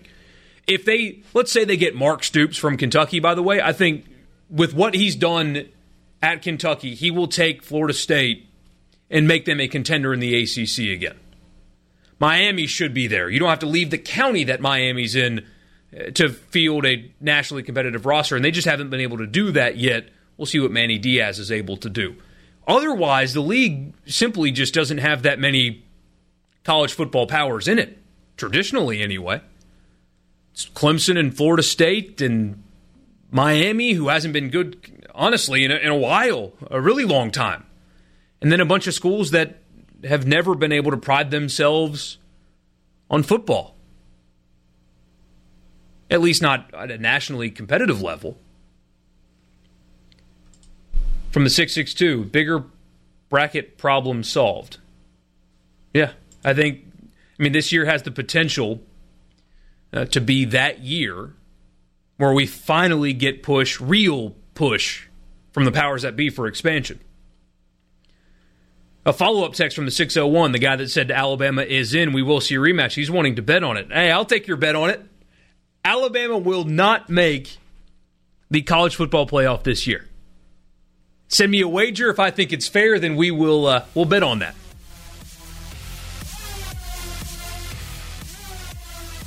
Andy says Alabama could beat LSU.